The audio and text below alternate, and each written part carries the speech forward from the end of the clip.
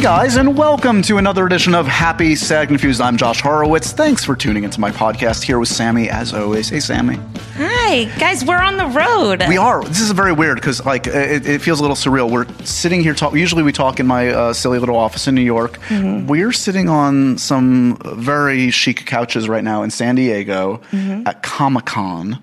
And we're taking a quick break to record the intro from back to back times 1,000 interviews here for MTV. I'm literally sitting in a spot that Alan Tudyk was sitting in 45 seconds Yeah, literally ago. About 45 seconds ago, Alan Tudyk was here. It's warm still.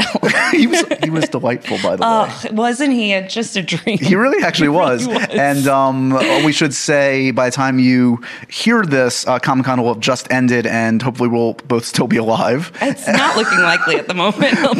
We're tired but very happy because it's been so many fun interviews, and virtually all of them are available on MTV's Facebook page. You can check them out basically in their entirety, really in their entirety. We're just running it all as full chunks. And so far, I mean, there'll be some more that run after this, but you have to all watch the Will Arnett one. The life-changing for everyone Will Arnett which felt interview. Magical. It honestly was. It will bring world peace, I think. I'm going to need to bring Will in for the podcast because that was about 15 or 20 minutes of magic, and I need more in my life. Yeah, seriously. You guys have something special. So that was fun. And peruse the MTV Facebook because there's a lot of fun stuff there. We've talked to Cara Delevingne and Dane DeHaan for Valerian. Some big ones coming up tomorrow. Big ones coming up. Tom Hiddleston. Oh, baby. It's the magic word. Every show has to come up. Mm-hmm. So check that out. And we're really proud of the stuff we've done here, but we need a rest. But on to this week's show. We're going to toss to a wonderful interview I did recently with Logan Lerman. Logan, of course, star of Perks of Being a Wallflower, the Percy Jackson films. Someone that I really think is both an exceptional actor and just like a sweet, cool guy, and also just a big old film geek.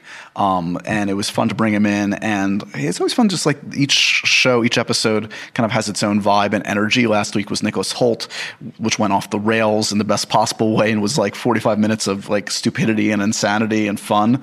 And you bring that out in people. Well, maybe. But no, I was going to say this week with Logan is a really like thoughtful, deep conversation about like the state of film and studio movies and franchises and like all the kind of like, frankly, stuff that someone like Logan is trying to like resist, even having done some studio stuff. And he's really, really frank and open about the kind of choices he has to make as an actor and the kind of material he's offered. And that's all you can ask for in an interview subject. Someone as like open as that. I feel like Logan's an old soul. No, totally. Seriously. Like I met him a few years ago. We talk about it in the podcast when he was kind of like I think he had just done Percy, or he was about to do Percy, and I clicked with him immediately. Like we were like he's much younger than me because I'm 95 years old, but we have like very similar film tastes, and he's someone that I always love geeking out with. So he'll win an Oscar one day. Yeah, he's a great actor. Yeah. And if you haven't seen Perks of Being a Wallflower, for instance, check it out. That's an underseen film that he's great in, and Emma Watson, and of course Ezra Dream Miller. Team. Yeah, exactly. So that's coming up. I do want to say this isn't going to affect anyone listening to the podcast, but a little bit of a changing the guard. This is the last episode of Happy, Sad, Confused under the Earwolf banner, and there's no ill will or badness. The good news is that Happy, Sad, Confused is continuing. MTV's podcast network, which has launched, is going to be kind of taking over Happy, Sad, Confused. As you know, that's my day job, is working at MTV. And it was just kind of a natural progression. So it's going to end up as part of MTV. You're not going to really honestly notice a difference. It's going to be the same feed, et cetera. So don't change anything in your life. But I did want to take this opportunity to thank the great folks at Earwolf, in particular Paul Scheer, who made my day when he came to me and said, I love your podcast, which I had been self-producing. I wanted to be part of Wolf Pop and Earwolf. And he's been nothing but awesome to me. And Adam Sachs at Earwolf and Chris Bannon and the whole crew that have helped in terms of making it sound God. way much God. Thank Jesus, God, everybody. Everyone who got here. But in all seriousness, they've really helped and made this show sound great, much better than I could ever do it, since I know nothing about anything technological. So thanks to those guys. Happy Sag Infused will just continue and get bigger and better and sillier and She'll dumber. live on. Yes, it will never die. So yes. You said it won't have a difference moving to MTV, but actually the only difference is it's now hosted by Tyga instead of Josh Horowitz. So exactly. Content-wise won't be too different, but the voice might sound different. We're co-hosting. I have a meet and greet with Tyga this week. We're going to see how it goes. First, he's going to have to tell me what the chemistry test. He's going to ask me what songs he sings, and I'm just going to stare at him blankly. It is a he, right? It's a man? Yes. Okay. See, I don't know. I know. Don't tell anybody at MTV that I don't know who Tyga is. It's fair. Movies, guys. Makes you special. I like movies. Okay. Enough chit chat. We've got some San Diego Comic-Con-ness to get to, but I hope you guys enjoy this episode with the delightful Logan Lerman. Double L. Double L in the house. Bye.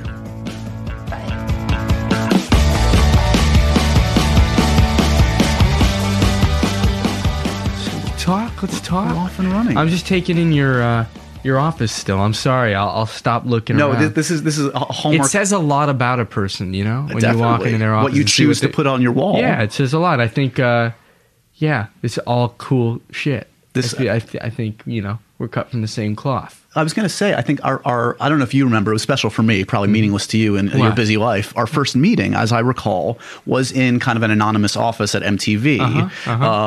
I don't even know when it was, if it was pre-Percy Jackson or what. Probably was. I was it pre-Percy Jackson? Maybe I think it was around that time. Yeah. Because I do remember at the Times Square office there. Right? Exactly. Which is kind of nice. You guys aren't there anymore. Yeah, it's really nice that we're not there anymore. I mean, sure, Times Square is great, but it's like a bitch to get to. Yeah. And overwhelming. Just extremely overwhelming. Yeah, the only thing, I'm sensory overload when you're That's there. exactly how to put it. I always say that last 3 or 4 blocks of my commute to Times Square turned me into the worst version of myself. I was you would do it every day, all the time. Not every day, but all the time. Yeah, it's insane. Most days. It's amazing I'm as charming as I still am. Yeah, dude, you must be much happier. Much happier. Can you see the weight lifted off my shoulders? Yeah. I can. There's an energy of just. Comfort. How long have you been here in this office now? About 2 years now.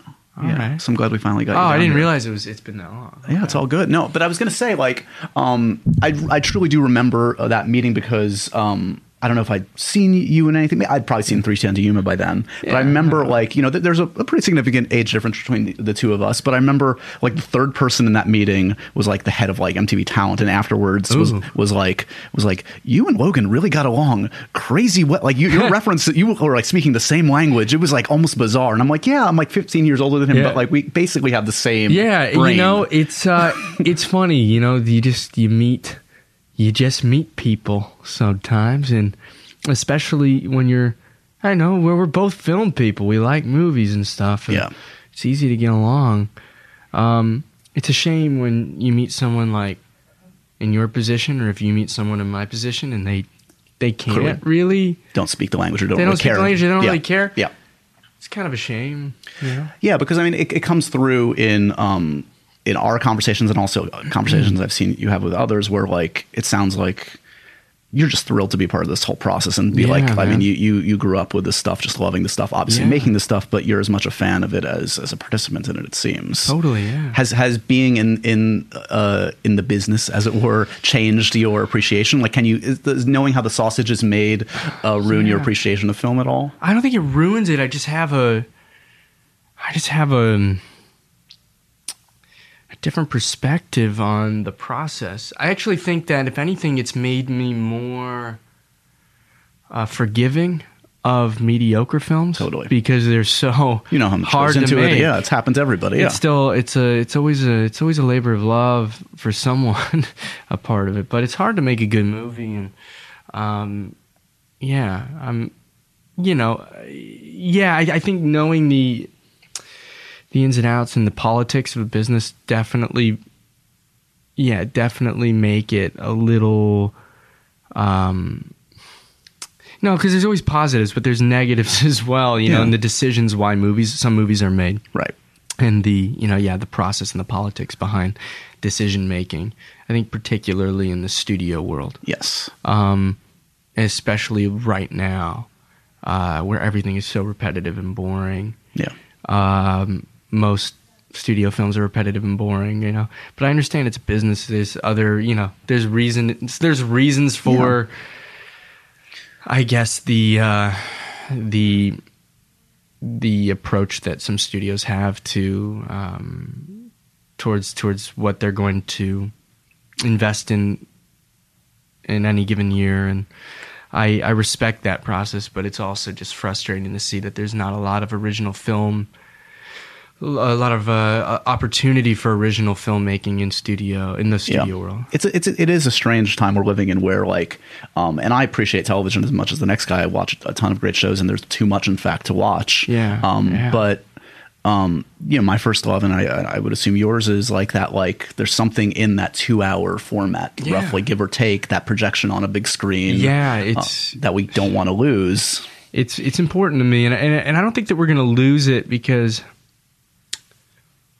I don't know. Maybe we will. I don't know the perspective of the youngins nowadays, the people being born into this world where we have streaming services and virtual reality and Instagram videos and Instagram stars.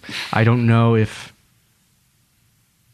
I hope that that generation is still going to want to go to see movies, 10 years from now, 20 years from now. It's interesting. Do you feel a disconnect from your generation in a way, because you are part of that, age-wise, part of that generation? No, I'm a part of the turning point in that. Yeah, I really, I had, I was right as it was all changing. Right as everything. Right as I grew up, half of my childhood without the internet, really. You know what I mean? Right. Like a good point. You know what I mean? Then it all just started. There certainly unfolding. weren't Vine stars and YouTube stars. Until I'm a little late. I'm past that generation. I'm 24, so I have a little bit of an old school love for filmmaking and the way it's presented to me. Was presented to me, and it still is. Presented. That I'm passionate about. I think that the movie theater experience is important, but at the same time, I still like, what's happening, right now. Sure. And there's different platforms for films and television shows, and that's fine. That's cool. But I still want there to be movies and movie theaters, and I want films to be shot on film and, good projection and all those things. But,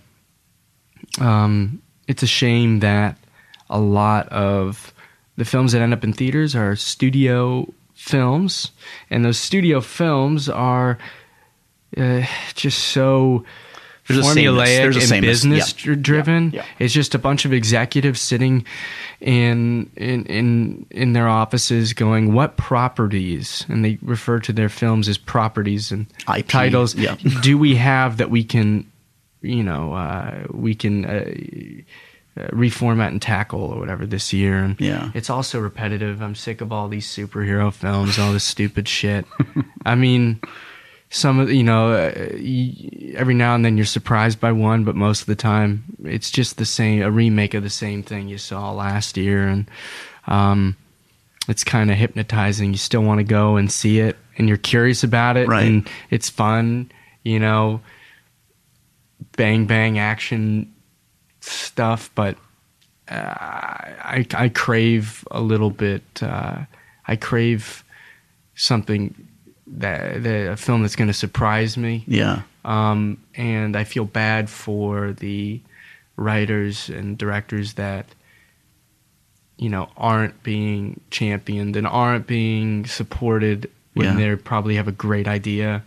I also am of two minds of it, where there's these amazing filmmakers that I respect, and I wear both hats, because I'm totally a geek and a fanboy, and I grew up with superheroes and like to see like them realized is cool. But at the same time, like I sometimes like I feel like I'll give this as an example. Like, you know, you worked with James Mangold, who you know obviously he did 310 to Yuma, was amazing. That itself a remake, but worked. Like I love that he did Wolverine. It was a good movie, and I'm kind of I think it's cool he's doing another Wolverine. Yeah. But at the same time, it's like, I kind of want to see what that guy does on his own. Like it's a hard. It's really difficult, and it's really difficult. I mean, you know, films are being sold to audiences based on their source material, right, and the fan base regarding the characters, right. Whether it came from a comic book or an animated series or an old successful TV show, whatever the fuck it is.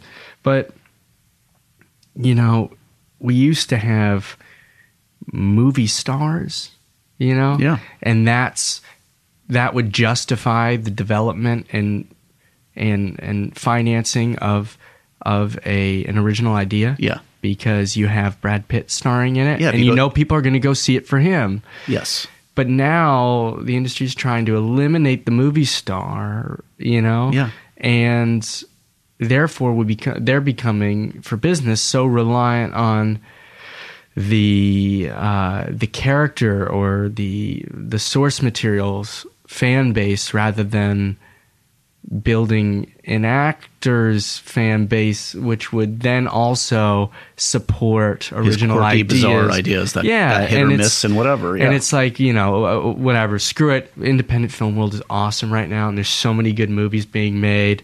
It's just no one's getting paid to do them, right. And everybody is suffering the, you know, not suffering. It's just nobody.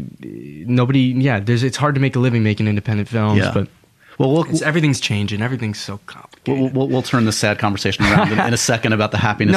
There's a silver lining. There's great movies coming. There is, including, and we're going to talk about yours, which you know I'm a fan of. Thank you. But I'm curious, like, as that relates to your career, with our conversation, the first like 10 minutes, like, you know, Percy Jackson, obviously, you know, IP right there, and you know, we talked about you were up for Han Solo and Spider-Man, all that. You go up for all that stuff, like you should. I mean, I mean, I'm not going to say no to them if they gave me an opportunity, because those opportunities, you know, they could be a great movie. You never know. Yeah, I mean, it all depends on like filmmaker and those things. But even then, being a part of that type of film gives you a thing called this like international value for financiers, which it comes down to this whole market, which I'm sure you're already familiar with, you know, right? But I'll explain it. But, you know, about, you know, different countries, and if you're an actor, if you have value in a certain country, then the theater owners of that country are going to invest in your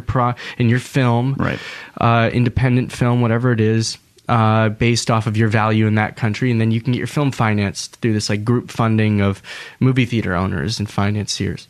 And doing a film like, you know, like a la, you know, your Spider-Man, Han Solo stuff allows you as an actor to then have the ability to greenlight films that you want to make. Yeah. Which doesn't mean you have the talent to attract a filmmaker to give you the opportunity, but it gives you an edge over everyone else. Like you have more value, therefore, you know, you have more of, you know, you're at the top of the list in terms of getting the film made, and it's strategic for the filmmaker to get you involved, and it's a good position to be in. That said, now these machines are only investing, these studios are only investing in these characters like Han Solo and those stuff, you know, and therefore they make you sign like 7-picture deal. So you want time to actually do anything. You want time to do anything. So it's almost like it's not worth it anymore.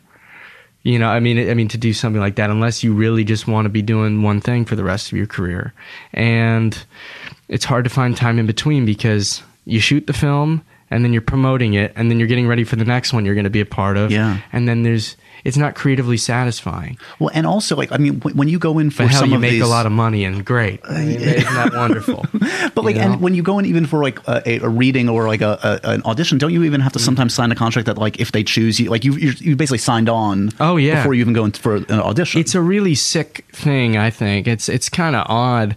Yeah. You as an actor for like a screen test, you sign a contract that says this is what you're going to be making, and all the specific definitions of your contract are already worked out with your lawyer and the studio, and how many pictures, how many movies you're going to, this contract is good for, and then you sign it. Therefore, you're attached to it, and then the studio has the choice whether between who they want to pick.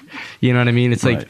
No power for you. It's not like it's really a flawed system for actors, and it's but it's an ever evolving industry, and you just gotta find ways to make it work out better for all parties. Well, and segueing into like the business and the business of independent film, Indignation is a great film, first of all. Thank you. And some superb performances from you and Sarah Gadon and Tracy Letts and Philip Rothbook, great source material. James Seamus, first directing effort. It's got a great pedigree and it works. Yeah, it's I really had no expectations with it.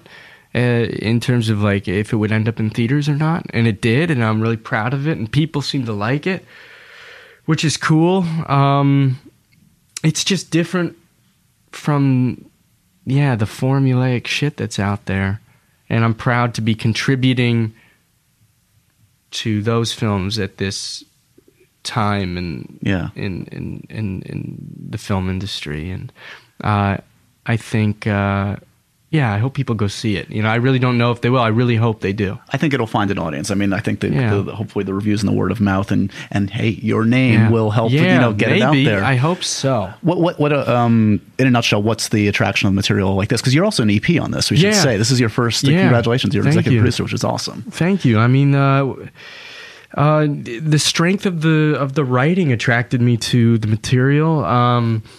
It's a beautifully written script.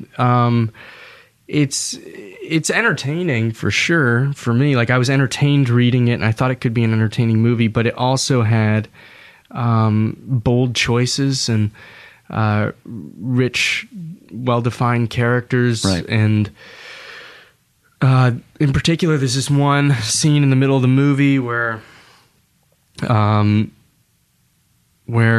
well, so basically, should I summarize the film a little bit? Let's give them a little bit. So 1951, right? Yes, 1951, and the movie's about this young, opinionated dude who is attending a conservative college far away from home, and he kind of is at odds with the administration and falls in love with a troubled girl and whatnot, and there's this beautiful scene in the middle of the script that's incredibly long and intense, and there's this like battle of sorts, this verbal battle between the dean of this college and my character, and it's just how long epic. Does it last? Because I mean, this is what I sent you a note about this because it's amazing. It's an amazing sequence. I know that when we were shooting it, they were about 20-minute takes, but I think it's around like 18-minute scene or something like that, and it's just epic. And it's like the action set piece. If you were doing a Transformers movie, this is like the set piece of the film. Yeah, this is like the big action scene in a way, and richly rewarding from an audience perspective. Because like as I'm watching it, I'm like, I don't know. I didn't know the format. I hadn't read the book. I didn't know read the script, obviously, so I didn't know when this was ending. And like it just builds, and it's just so richly satisfying to hear dialogue like this and see two performers of different generations like battle it out and in an intellectual discussion. It's just and each is right in their own way, and it's great. Yeah, it's a really killer scene, and it really I guess it was one of the most attractive elements of the script, and after reading the script, I got it sent to me. I read it. I met with our director the next day, and we just started working on it. It just kind of happened, and I was just excited to do something that was different than everything else that I was reading out there. Right. That had real substance and something that I want to see, and I think other people would want to see, and it's just nice. I mean, it's terrifying though at the same time. Do you shoot it all in one take? Or Scary. Yeah. We went. We didn't, break it up. Yeah. We would do 20-minute takes, and it would be the whole thing. We'd run through it each time, and it was really epic and terrifying, and really fulfilling at the end of the day to get through it, and sure, not screw up. So, I think it's one of the. I think it's worth seeing. Like the movie is worth seeing for that scene almost alone. You can just go for that and have a great time, but there's a lot more that the film has to offer too. I know that you generally aren't you're one of those actors that isn't itching to watch their own work generally. Yeah. But you're an EP on this. So I would assume you have to kind of see this one. Yeah. Oh yeah, I've seen it. And you know what? I didn't have a problem with it. It's not that I have a problem with watching myself. I mean, I guess I do a little bit. I mean, it's just that, a lot of the work that I've done lately has been pretty intense work, I guess. And when I'm working, I try to give as much of myself to the film as possible and feel as much as I can and just be present. Yeah. And when I'm watching a film like this, which is an intense film where I had to be very vulnerable and whatnot, when I'm watching it, I'm like flooded with that same stress I felt on the day. Sure, exactly. And it's hard to watch all the rough stuff comes out. Yeah, I don't want to watch myself. I don't know. It's like, you don't want to watch video of yourself crying. It's like, why would you want to do that? Right. It's uncomfortable, especially in a theater with other people. But I was able to remove myself from this one, and I enjoyed seeing it. I got talked into it. I got this whole pep talk from our producer and my good friend Anthony Bregman, and he gave me. I was gonna skip out watching the film when we were at Sundance, and he gave me this whole speech, this beautiful speech, this total McConaughey, like talking to Wall Street, like this, that football movie he did, whatever, We Are Marshall, Kurt Russell, miracle moment where he's like, you gotta do it, and it inspired me to sit down and watch it, and I really enjoyed it, and I'm glad I stayed to watch. I think I'm going to try to do that more often, and not be so self-serious. And well, you can't deny yourself the opportunity of watching yourself perform your first orgasm on screen. Yeah. It's funny. That was funny, man. The O face or whatever. That seems like the worst.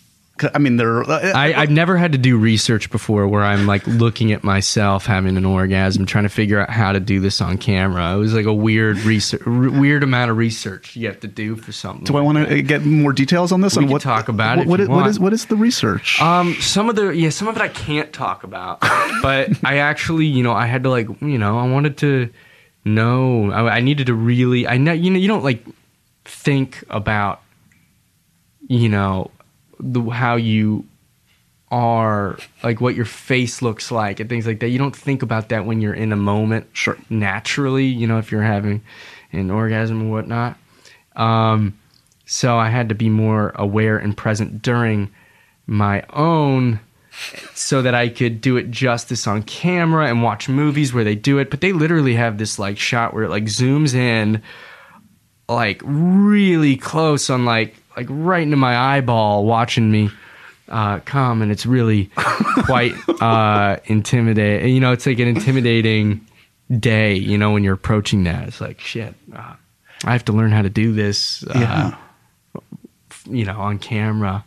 It's so weird, man. The saddest thing is I can actually sadly relate to this because this dovetails with both parts of our conversation thus far, the orgasm discussion and the commercialism aspect, because I had to once do a MTV promo, like an actual like paid advertisement for a gum, like a gum, and the slogan was like masticating. It was like that was their thing. Okay. So I had to pretend to be like basically getting off on chewing gum. Yeah. It was the worst day of my life. And you want to do it. You want to do it right. You know, I don't know. It's like I was like thinking like, how do you really, you know, what do I do, or like what is it like? And it's weird to pay attention to it like that. But yeah, it's so odd.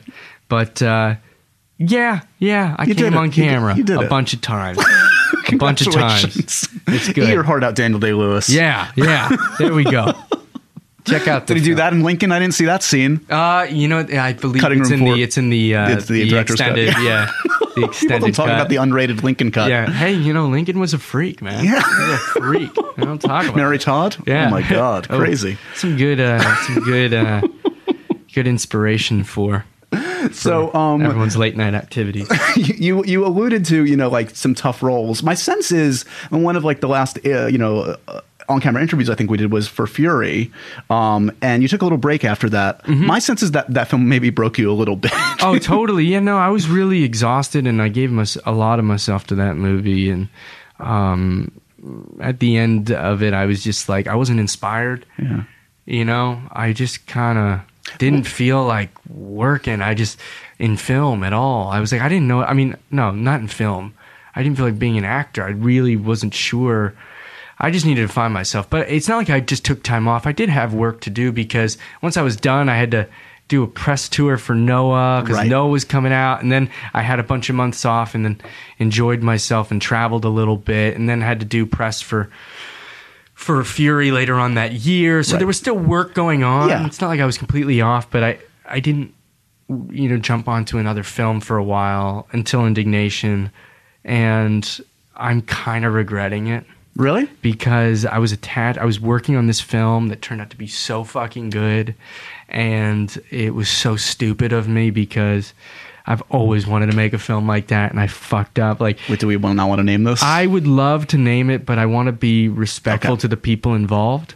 And yeah, they mmade a great movie, and it was very good. It came out this year, and it was great. Okay, and so what? I mean, like I you know, as a film buff, I know like Ayer is infamous for creating like tough sets, and that's part of his process, and people get off on it and enjoy it, and the product is usually great. Mm-hmm. But like, can you elaborate a little bit on like what it was that disheartened you so much? I mean, you were proud of it, I think, and you enjoyed the process in some way. Maybe "enjoy" is the wrong word, but I can't say. I was proud of it. I was fulfilled. It was every film is an experiment, you know, or at least it should be, unless you're just repeating yourself. And I don't feel like I've repeated any process. And for this one, I was like, all right, let's see what happens when you give this much of yourself to one thing. And it was just exhausting. Yeah. And David just kind of tortures you. That's like his thing. He likes to torture people. That's David Ayer. Like, I'm sure you read about it all the time or whatever. You see all these articles about crazy shit he does to actors because he's a you know, sick dude. And I just gave myself to him and to his process, and I was exhausted. I was really tired. Yeah, I was just tired. I just wanted to be inspired again. I want to respect the filmmaker by being inspired. You know what I mean? By being passionate. I'm not trying to just be a part of their movie because I can be. I want them to have an inspired actor who's going to do something and respect their material. So it's like, that's why I, you know, like after Indignation, after Fury, I was working on this film, but I just wasn't feeling like 100%. Yeah. So I wanted to respect the filmmaker. So it was a choice for their movie to have, you know, get something good out of a hungrier person. So it was part of like the kind of process or decision making going forward, like as much as loving the project and the script and whatever, like doing your homework and figuring out like before you set on set that first day that like you're obviously in sync with the director, but also that like, you know, like Kubrick was like infamous. Not every like, you know, or Malick. I mean, they're not everyone's cup of tea. Like they make amazing films, but some people doesn't work for them. And maybe some filmmakers just aren't for you. Yeah. Or good for your soul, even if they make good movies. Yeah. I mean, I don't really care about what they do to me. I'm willing to experiment. I'm down for anything as long as I like the character and the material and the filmmaker. That being said, like the first thing I look for is the filmmaker, and like I just want to work with I want to aid, and collaborate with a director I love. Yeah. That being said, there never are directors that I love that are making films that there is like a role for me in it. And I'd much rather work with a first-time filmmaker that has a killer vision or short film or whatnot, a great script, a great story that they are trying to... Like, I would like to support a first-timer more so than a mediocre... Yeah. Yes. Filmmaker with average material. Well, what about like, I know it was I feel like I was talking to you through the process, or when you got the role, like Noah getting to work with Aronofsky, who's again not necessarily like touchy feely or easy as a filmmaker, but like is clearly a genius behind the camera. I love Darren, and like he's a good friend of mine now, and that experience was cool. I mean, I wasn't very involved. We didn't really dive deep into conversation about it. The process was a little underwhelming for me as compared to other experiences I've had where I'm more involved and there's more passion and was it just there wasn't that much to that character? No, it was that. It was also just timing. I was working on another project and I flew in and like started the movie right away. Right. We didn't have a lot of time to really fully realize, or I didn't. Darren was doing his thing. He's passionate and working on it. But I think we all just kind of flew in and did our thing. I was, it wasn't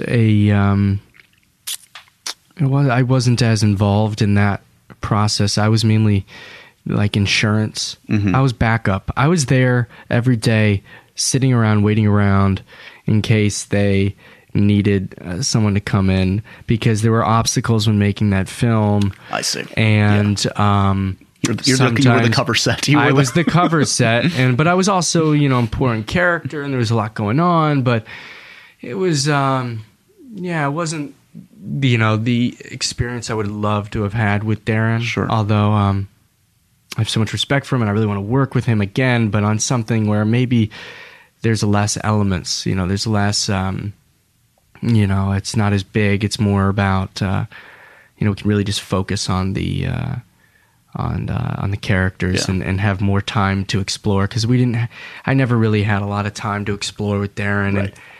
You want that wrestler experience. You want that kind of. Yeah, I just want to live and breathe one thing and do that. But I love Darren, and I like the movie a lot. But it wasn't that it wasn't that like collaborative, and it wasn't like the other experiences I've had since. Are you consuming a lot of film? What's the last couple things you liked? I've seen a few things. There's a bunch I want to see, but it's hard because none of my friends wanted to see these films. What do you want to see? I want to see Captain Fantastic. Oh, I haven't seen it yet. The Vigo's supposed to be great in that. Yeah, I want to see that a lot. I really want to see that. I want to see what was the other one that there's a bunch of films that came out. There's that Zappa documentary I want to see. I haven't seen that yet either, I keep talking about, so I had Nicholas Refn in here recently. Neon Demon. Yeah. I haven't seen that yet. I really want to see it. I'm one of the supporters. I really like it. I know it's divisive. Interesting. Yeah, I've heard, it's polarizing, but like I'm a big fan of Refn, and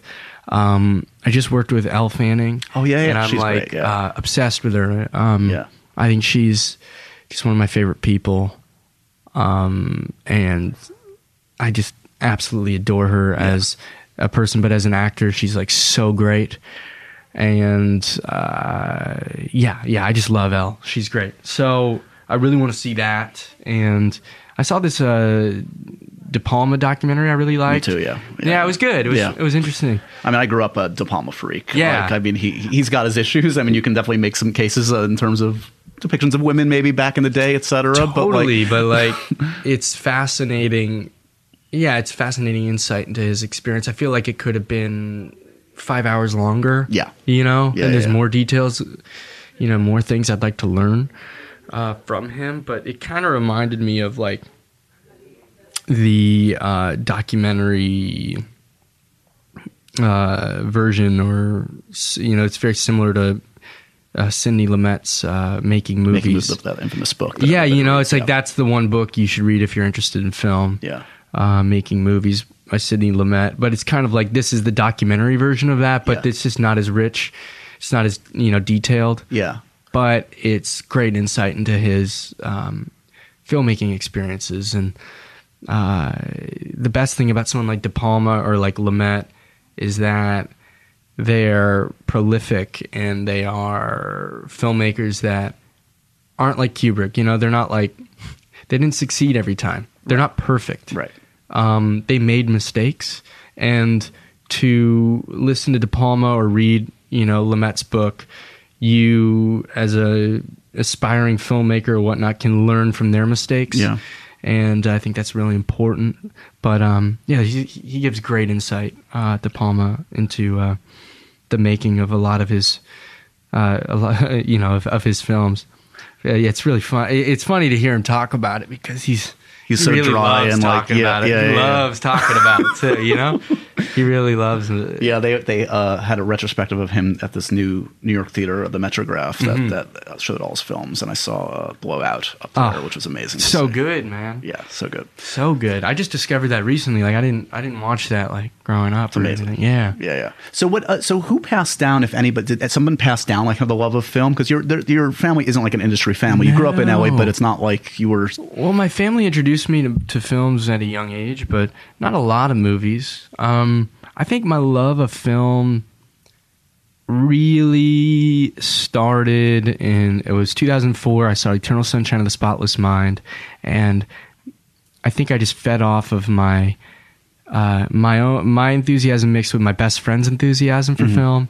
And he would show me films, I would show him films, and we just kind of shared this passion. So I think a lot of it has to do with my best friend. He taught me a lot too, my best friend, my buddy. He was already making short films, and I had no idea how you get the information from the camera onto a computer. I didn't understand what a FireWire was. I had to learn these things, and I just started exploring. And then working on sets, I was able to learn more from the department heads and things like that. I also had like a neighbor growing up who's a writer, and I used to bother him all the time. And his name's Andrew Mirisch, and his father is Walter Mirisch, who the great Mirisch Company made all these wonderful movies. Oh wow! And he would give me all these titles of movies to watch and talk to me and like teach me about film at like a young age, because I was curious, but he was always like not encouraging. He was like, "Don't do it."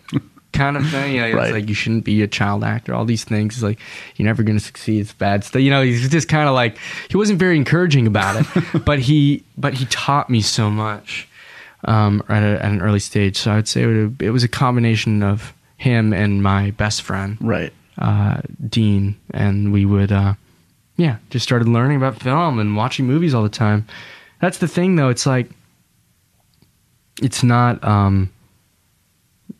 forced, It's a genuine, just like wanting to, and a genuine interest, wanting a passion for just wanting to watch a movie tonight. It's not like, I had to force myself to be interested and want to do this. It's just what I like to do. Yeah, I think for any someone that's caught the bug like you or I in terms of loving film at a young age, like it's those moments. Like we all have them. Like I remember indelibly like getting the double VHS when I was a kid of like Godfather and being like, it was like, wait, no one told me about this. Like I need to watch everything this guy has ever made, and just falling down that rabbit hole. And it's not schoolwork. It's a passion that like you can't. Yeah. And then you watch Jack and you're like, what the fuck?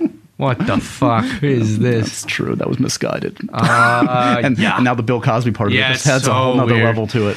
Weird movie, man. But how did he go from? But you're talking about like these wild Apocalypse swings Now to Jack. I always loved that. I kind of love talking like De Palma. Like I saw like Bonfire of the Vanities in the theater. Like I love kind of like those big swing and misses as much as the glorious wins in some way. Yeah. I mean, Yeah, they're fun. I mean, sometimes they're fun. Not Jack. Jack wasn't as much fun. Guys, don't see Jack. Although, it's always a joy to watch, Robin Williams do his thing. Because even in a bad movie like that, he's so damn good. Yeah. Undeniably good. And it's very rare that an actor can be better than the movie. It's so rare. Because usually you're only as good as the film and what the director chooses and to use and yada yada yada. And I think he was one of those rare talents where he's great in everything he does.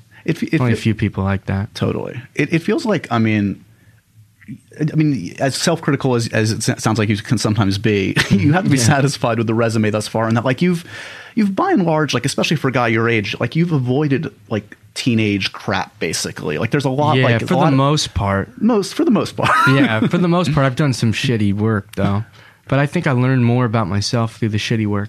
Than I did from the projects I appreciate. Do you learn much going through? Again, we started our conversation on the commercial aspect of going through the Percy Jackson kind of machine, whatever you want to call it. I love that experience, man. I learned a lot. Yeah.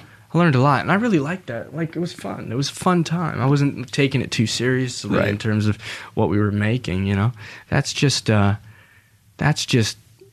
fun. But it's a challenging film to make for different reasons. It's a really physically challenging process. Working with the effects and just all the stunts. You have to prep for stunts and work out every day and like learn fight sequences and like wire work and sword fighting and all that stuff. Like that's hard. Like that's the job. Yeah. More than acting. Although, it's really just, it's not many complex emotions and exploring the human condition in a film like Percy Jackson, but there's a whole hell of a lot of entertainment. And I like to be entertained as well. Like I like those movies as well. But it's I definitely was craving something more, after doing that. Well, especially when you're working on those for like a long time, you kind of crave. I always crave to switch things up. Like I just want to do different things and stuff. It does. It feels like we're owed a Logan Lerman comedy at some point. I want one so bad, but there's nothing good, man. I haven't read a good. No, I just read a good comedy that I kind of like that I would consider doing. Maybe it's all about the people involved too. Yeah, I think that's a big part, and seeing yourself complimenting the material or whatnot. Like I'm not the funny guy, really. Right. You know what I mean? Like you need a nice pairing. Yeah. It's a nice pairing. I don't think anybody's gonna be laughing the whole time with me being like, the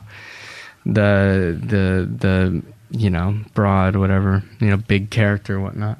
But but there's joy in being the straight man. There's a I can't do another fucking intense movie. I really I mean I can, but I want to switch it up. Yeah.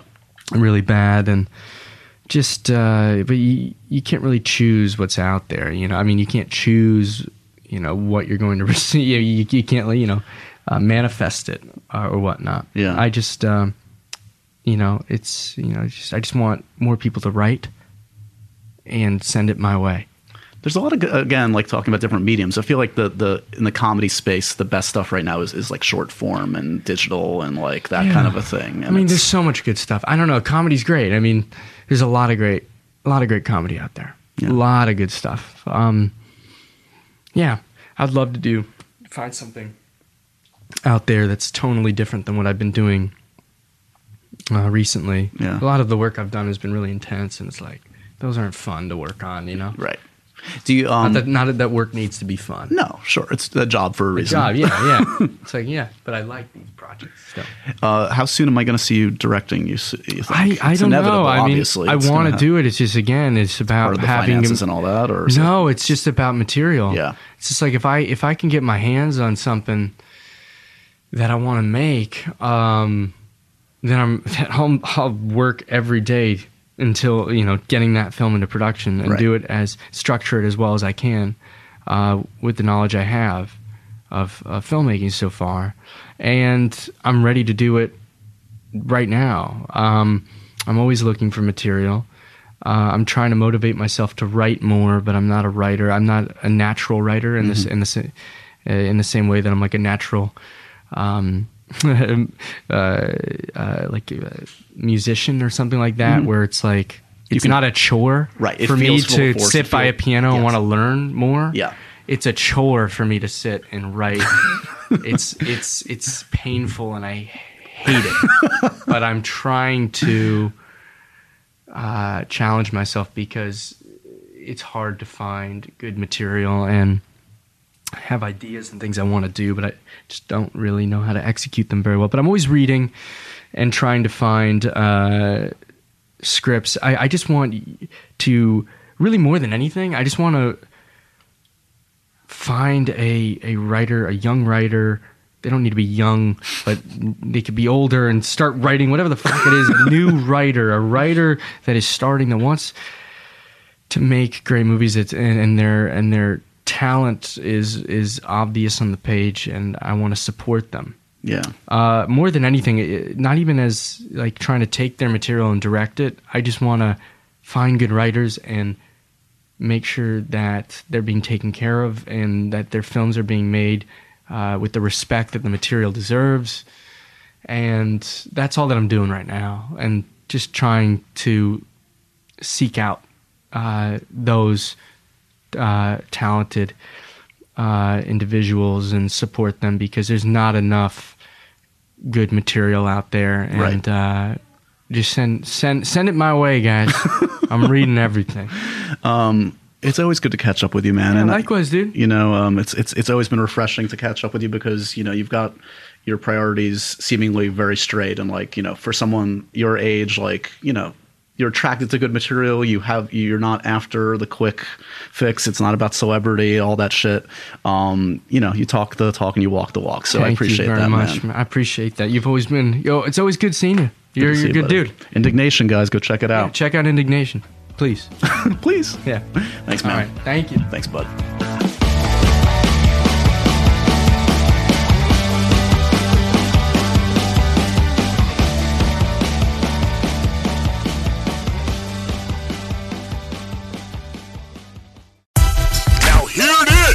Hey everyone, this is Scott Aukerman of Comedy Bang Bang. I want to tell you that Now Hear This is a brand new podcast festival that's happening this fall. Get ready for a weekend of live performances and opportunities to meet your favorite podcasters. Hello, people of Earth!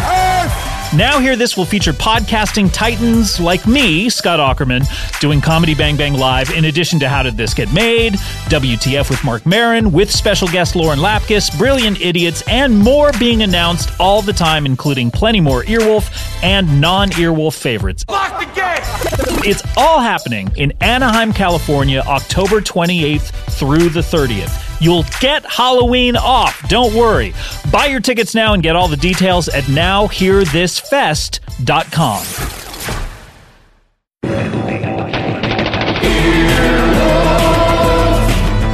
This has been an Earwolf production, executive produced by Scott Aukerman and Chris Bannon. For more information and content, visit earwolf.com.